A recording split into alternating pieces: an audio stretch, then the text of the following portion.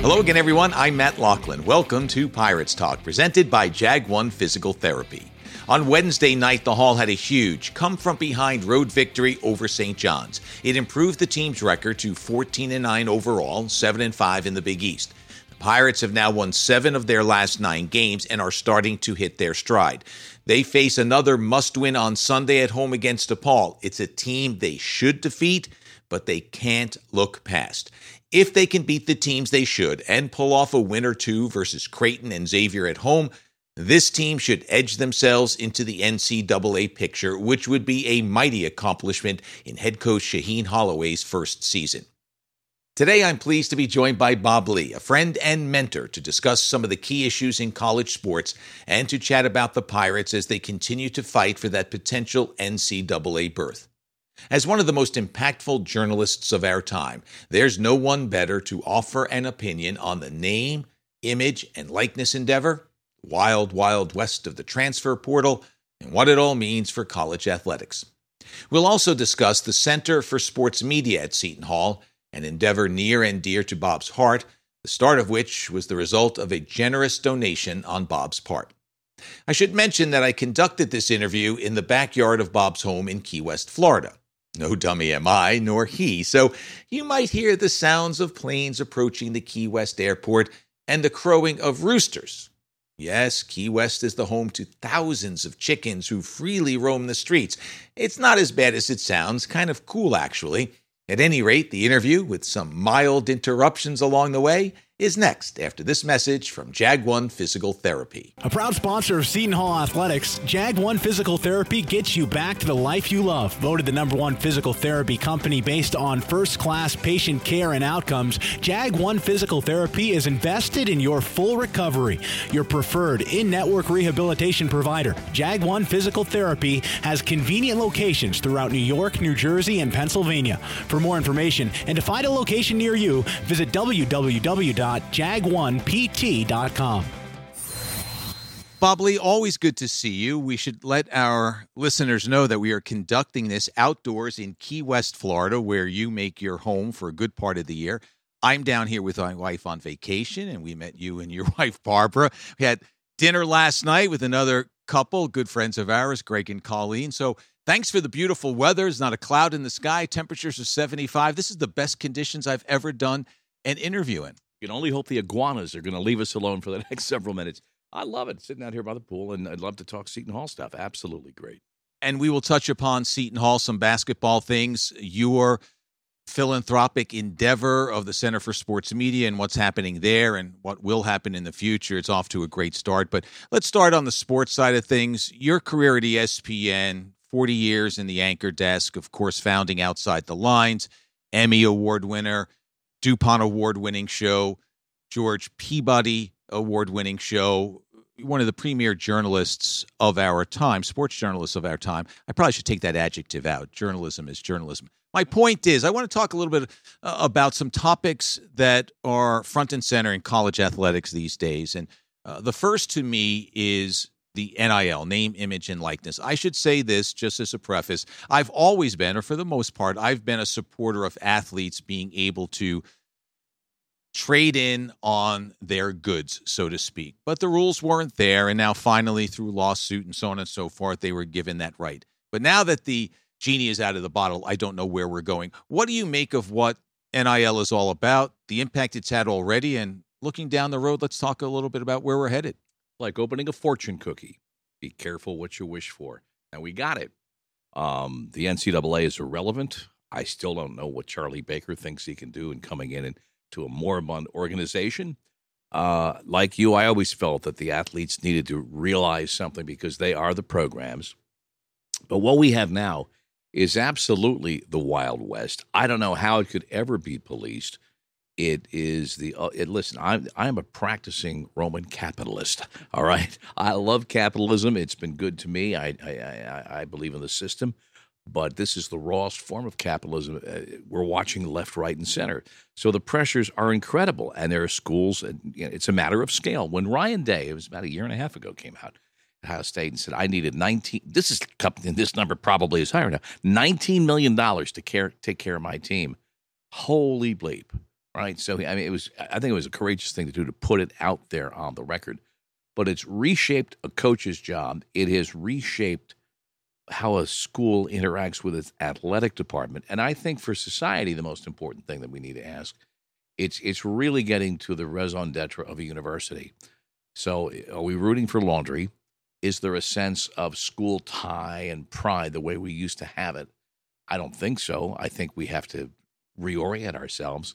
But schools have to ask themselves, if you bought into the now discredited idea of amateur athletics in the past, are you buying in as an academic institution in pursuit of the truth to this absolute raw capitalism where people come and go at will? It's rotisserie sports come to life. I don't want to be the old guy on the lawn saying, get off my lawn, kids. I kind of like things the way it used to be because you could get your arms around a season, around the hot teams, around the hot coaches, the trends, the stories, and you can't now. But you cannot begrudge the athletes. Listen, when I started covering the NCAA tournament in 1979 and 80, that first season, it was a sporting event. Now it's a cultural event. I did the first two shows where we unveiled the bracket. All right. And it was faxed to us in Bristol, Connecticut from Kansas City. It was no big deal, of course. Now, those are the launch codes that you guard with your life, and you make a 2-hour show out of it. And the value of those television contracts are measured in multi-billions of dollars. And I get it. And the young men and women should need to see some of that. But at the same time, it's changing the nature of the academy, capital A. And I think we need to, as a society, ask ourselves that question, as well as, how is a coach going to keep a roster together and manage the egos and considerations? It's a brand new world. It really is, and we're just starting to understand where it may lead us. You mentioned the NCAA, and I agree. Its future is clearly in doubt. The 65 or so big schools in athletics have taken control. The consolidation of conferences, that it's been coming for several years now. It's existed for a while, but now it's ratcheted up. When USC and UCLA go and join the Big Ten, all tradition is thrown out the window, but it is the pursuit of that dollar. And again, this is America. It's capitalism. But you wonder what that means for those teams who are just below that 65, or, and we'll touch upon it, a school like Seton Hall that is not a football school, but can play and has played at the very highest level in the basketball world. So what are we going to see in college athletics? Might we see something like in Europe where they are academies, and those who want to pursue a professional career take that route, and the schools are there just to educate and provide an outlet for its students in the athletic world? Well, two things. You hit it on the head. All the power and the money flows from football. Seton Hall's not a football school. I can remember us winning the club football championship in November or December of 1972. The game was recorded in black and white. Edison was on camera, guys. I was there doing, honest to God, this part, though, I did the sideline reporting for WSOU. So it all flows from football. And you see some leagues, you see some players now coming out of high school and making that move to one of the academies, or there is a league or an organization that will pay you $100,000. And think back 15 years, our hair would be on fire at this. And so now you got to look at this. But you also have to ask yourself, if you're 18 years old and you possess this great skill, and you've been told, and you have realized you've had this great skill for at least 3 or 4 years prior, you've marked yourself as an elite athlete, is the advice that you're receiving from everyone in your family and all the people around you and associated with the businesses of basketball, is it in your best interest? I just hope, because I know there's an infrastructure at the university to make sure the coaches are taken care of, and those questions I raised about the raison d'etre of the university, but what is existing to ensure that the young men and women who are making these major life-changing decisions, 17, 18, 19 years of age, are making the best decision. I mean, if, Matt, somebody came to you, you're a hell of a broadcaster, and broadcasting was as highly prized in our society as basketball skills, and you were 18, and here's a 7-figure name, image, and likeness deal, and you're 17 or 18. Are you going to spend that money wisely? Are you going to invest it wisely? Are the people around you going to be giving you the best advice, acting in your interest? Boy, I hope so. I hope so. What are we going to see? It's going to change year by year. Nobody knows. I'd be lying if I said I knew what it would look like in 2 years. Nobody knows. I do know we have roosters here on the Keys, though. You can hear them. Well, I was going to bring that up, and we may be having to pause a little bit, or maybe we'll just talk through. We're a little bit near the airport. Everything is near everything in Key West. It's such a small spit of land. But what is the story with the roosters? There are roosters everywhere in this place. They're here. You're not supposed to bother them, so we don't bother them. There's one around here that 4 a.m, regardless of where the sun is in the sky, feels like exercising his constitutional right to free caulking there and clacking. So, if you're driving a car or a bicycle, if you've rented a bike here in town, you see them crossing the street. Why does the chicken cross the road? Because she's got like 3 or 4 chicks with her. Mm-hmm. They get the right of way. Well, it makes this place even more unique. More rustic, yeah. Rustic, that's a good word, too. But I wonder why it is, and there we go. Listen, there's not enough room in this podcast for 3, so we'll just ask the rooster to keep it down a little bit. But we look at football, and we understand the physical maturity that it takes to play on a higher level. And so we've never really considered an athlete leaving high school and playing in the NFL. Basketball, it can be done. It's been legislated against, and we've gone back and forth there. But that seems to be the one sport where everyone says, oh, my goodness, how can you allow this young guy to go to the NBA? Same age kids are drafted in baseball. The conditions, as we've come to find, and there's lawsuits being thrown out against minor league baseball because of the small amount of money and the long hours you put in, et cetera. It can happen in a lot of other sports, never mind other pursuits, the arts and business, et cetera. So why do we get so upset about it, do you think? Well, I think our unease with it, such unease that existed, I think is frittering away. I mean, I think the year's the year separation from graduation to the NBA is about, if it's not done away with, it's about, I don't live on the edge of the news anymore, but I think everyone recognizes you should have the right as an 18-year-old high schooler to come out and immediately ply your trade, because there are those that have that skill. I think we've all grown up a lot. We've grown up in understanding it's not the end of the world. Amateurism, by the way, was a concept introduced to British society because the upper classes did not want to mix with the tawdry lower and middle classes. There was no vast, elevated, noble pursuit, so that's why we had amateurism, and it carried through. So I think young men and women should have that right, and I think we've come to accept it.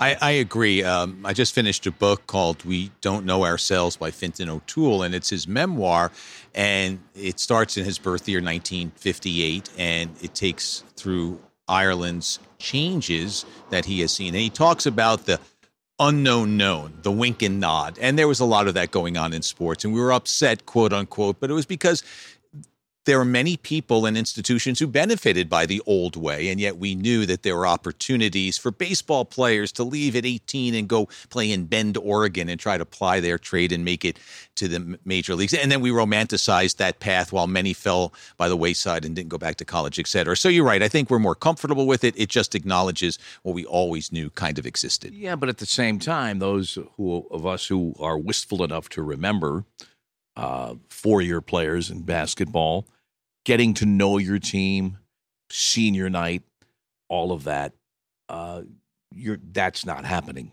virtually nowhere, really. And you know what? You have to acknowledge that in 1989, and we're very proud at Seton Hall going to the Final Four, we had a player at Andrew Gaze, though, that came in for a one-year shot. And the school's taken some criticism over the years, retrospectively, over that. Whether it's justified or not, you'd have to go back and revisit it. So it can be a muddled situation. I remember, and you remember being in school, and, you're rooting for the guys and the girls wearing the shirts, not necessarily the shirts themselves. And now the season begins, you got to relearn the roster, relearn the rotation, which is nothing compared to what, the coaches have got to do. They got to find the individuals and then work the waiver wires. And I think eventually you might see some legal construct, whether it's frankly, I don't know why the players don't unionize. I mean, we've heard the stories, and I think it was UNLV, how the players were this close. I'm holding my fingers about a half inch apart, folks. This close for the tip-off of it might have been the Duke final in 1990, from not coming out of the locker room unless they got some concessions. which would have been a 30 some odd years ago, would have been a great moment. Everyone would have been crazy over this because it would have been Jerry Tarkanian's team and these running rebels and that outlaw school, end quote. But they would have forced us to confront this issue a lot sooner. What do you think about and what's the impact of the transfer portal?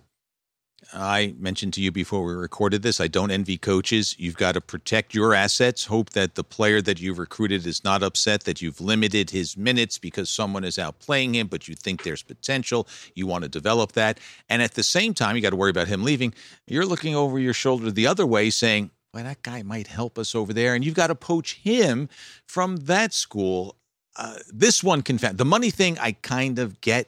This drives me crazy. It's the Wild West. Yeah, look, we've known for years that players do not commit to schools in basketball. They commit to coaches. And there's that relationship that we see, which is now just, as you mentioned, totally complicated by the introduction of money and the introduction of the unknowns. I don't know how coaches do it. I think I wouldn't be surprised if a lot of guys and women near the retirement age might say, time to become an administrator and sit at a desk and think about this, because doing it, your head's on a swivel. I mean, you're recruiting, it seems, 24/7, 365. If not actively recruiting, effectively recruiting, you and your staff. By the way, at the same time, you're trying to coach your way through a season. I don't think it necessarily helps the quality of play, what we're seeing. When you see teams when you see them in game 12, that's not the team. Look, you're always going to have the progression in the development of a team. But I think more so than before, I think now you see that learning curve is a lot steeper for schools. When a group of youngsters and young men and women start playing together, never met each other to a large extent. Say 70% of the roster is new, and that's not an unusual number. I mean, even if it's 50%, it's going to take a month and a half to get that groove, develop the relationships, that sixth sense of where you are without the ball, all of that. The quality of ball. Just watching the Hall this year. I mean, they're playing much better now with this new cast of players than they were early on. It's only natural. You just kind of wish, man, if they'd played together all summer, practiced together quietly all summer, and did whatever they could do legally all summer. And by the way, what's the NCAA going to do? They've got a pop gun, and there's nothing in the pop gun. It would have been nice to have had that symmetry, that schematic working all season. Well, we are seeing some of the benefits of that. And I kind of contradicted myself when I said it drives me crazy. And it does, because you don't know who's coming and who's going. And at the same point, I do support the athlete's right to find a place that makes them happy. If you're leaving a high-level school to go to another one because you're chasing the pot of gold at the end of the rainbow, that might not be what you should do. But if you want to move because a coach has left, because you're not finding the environment in that community to your liking, because you just want to change, you should have that right. But it has changed what I know. Yeah, and I agree with everything you just said. But there's one word of the English language you did not employ, and I don't blame you for not employing it. It's education.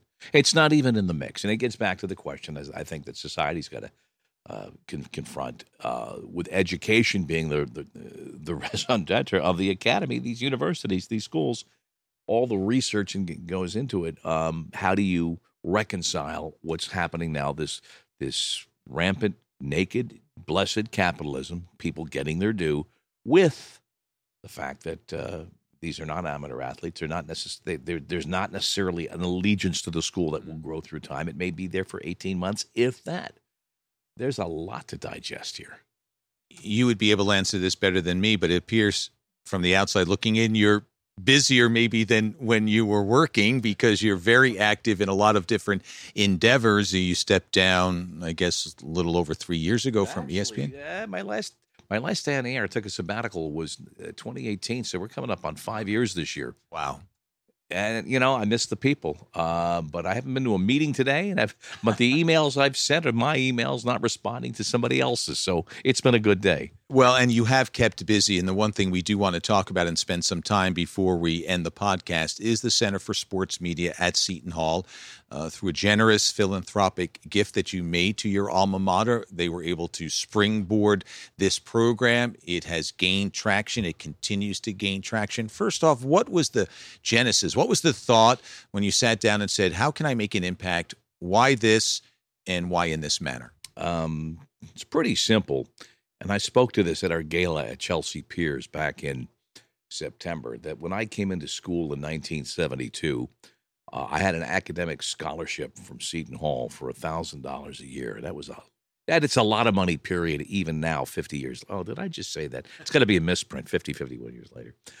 But for the want of Seton Hall's financial assistance, academic-based scholarship, I wouldn't have been at the school. I would not. And I owe so much of what I've been able to achieve professionally to my time at the Hall, at WSOU, the friendships, the things I learned, the people I interacted with. And as I was starting to think about, doing something that would leave a bit of a footprint in the profession, the best thing to do is certainly to help people who want to come into the profession. And doing it, as you look around, I have to tell you, Matt, how everything has changed, how the paradigm has changed, how the standards have changed, how the opportunities have multiplied for young people to do their own storytelling, their own truth-telling, their own reporting. We need to further enrich the student experience. And so I approached the school. Very receptive, President Joe Nyer and Provost Passerini, and everyone and Dean Robinson, extremely cooperative to work with. It's been about 11 months now since we hired Jane McManus as our executive director, outstanding former colleague of mine, and did similar work at Marist College, and is just hit the ground running. And building on the success to give our students the opportunity to interact with leading media professionals, to have some mentorship, to have internships, to be exposed to different ideas, to be challenged, and to see what professional standards are, and to interact with each other, and for us to learn from them. I've met some amazing young people. That's the best part of being involved with the Center for Sports Media is the opportunities I get to speak with the students, because they are full of energy and ambition. And a lot of them are Gen 1, as I was when I came to school, first generation in my family to go to college. And I think it fits right into the mission of the school. And we are perfectly based right outside New York City, or New York City's lucky to be only 15 miles from Seton Hall, which is the way I look upon it. To grow these opportunities. But as we're sitting here, look, technology here in my backyard, sitting here on your little rig that you were able to, put over your back onto the airplane to come down here, and we can do this messaging anywhere. And that's just part of the way that the media transformation has taken place. And so we're officially about a year old. We've been doing programs for about the last 3 or 4 or 5 years, and we're growing. And I would just urge folks to keep an eye out in their email inbox and things having to do with Seton Hall as we move forward. There should be some things happening this spring, I think, that will interest you. Where do you want this to go? You outlined what you hope to entail. What do you see? Look, 10 years, 5 years, 20 years down the road. Wow. We're sitting here talking about something else, but we're going to then circle back to this. Hopefully we're still here to be able to talk to each other. I'm laying the odds. I think, look, we're a school of a certain size and certain resources, and we recognize that. So what we do, we will do well. We will be a boutique. We will be the best wine, by the way, and I love my wine. The best wine is not made. Ernest and Julio make okay wine, but it's not the volume that counts. It's the vintage that counts. And I think that we can become a place of leadership in the profession, a place where the important ideas are talked about. Just for example, with this past year, I was very proud of the panel that Jane put together as we considered the Brittany Griner question. We did this panel 15 hours before the Russians released her. We had no impact on that. I'm just suggesting, though, to be in the moment on things like that, to have Alex Rodriguez spend 5 hours. He wanted to spend 5 hours with our students. Bob Costa spent a whole day on campus a few years ago. Things such as that. To be a place where leading professionals want to come to share their experience. I envision that happening. And what I really envision is that as people come through the center and through the academic programs and the practical programs at the Hall, that they too, as you have been doing, and I thank you so much for your assistance, people want to give back, because it has and you could also invent a way to get rid of the roosters in this town. People will want to give back. That would be the icing on the cake.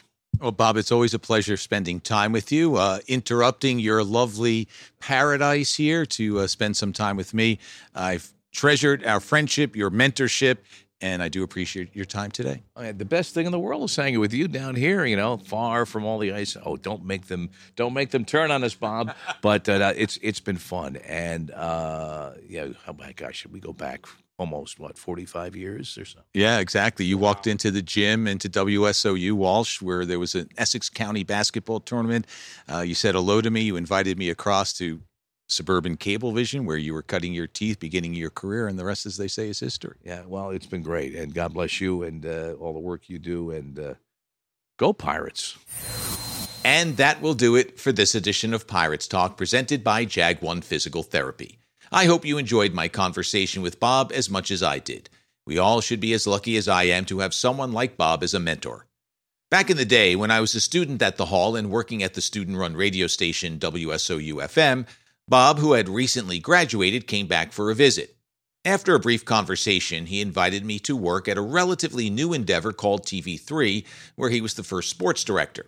It was the local channel for a company called Suburban Cablevision and was producing local content from high school games to mayor's talk shows to local parades. Talk about being in the right place at the right time. TV3 was an incubator of talent. Bob and Bruce Beck are names you recognize from being on the air, but there was a host, and I mean a lot, of men and women who went on to outstanding, award-winning careers as producers, directors, camera operators, editors, and more. And many of TV3's alumni are still kicking it. Who knows where my road would have led without Bob's invite, but I do know it set me on my path. And for that, I am forever grateful. Bob cared about Seton Hall and its students then, and he continues to support the university's endeavors today. By the way, the Chickens of Key West story goes something like this. When Key West was much more rural than it is today, people raised chickens to eat.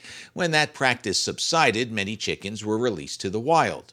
And when cockfighting was made illegal, roosters were set free. And that's why so many chickens exist in the town today. Some people love it, some people hate it. Most just shrug their shoulders and deal with it. As a visitor, I think it's kind of cool. Pirates Talk is available wherever you subscribe to podcasts. I hope you rate the show, leave a comment. I'd love to hear from you. Thanks to another good friend, Pat Christensen, the sound engineer of today's show and the writer and performer of the Pirates Talk theme, whose help is invaluable in the production of the show. And thanks to you for your company. It's very much appreciated. I'm Matt Loughlin. Until next time, be safe, be well, and go Pirates.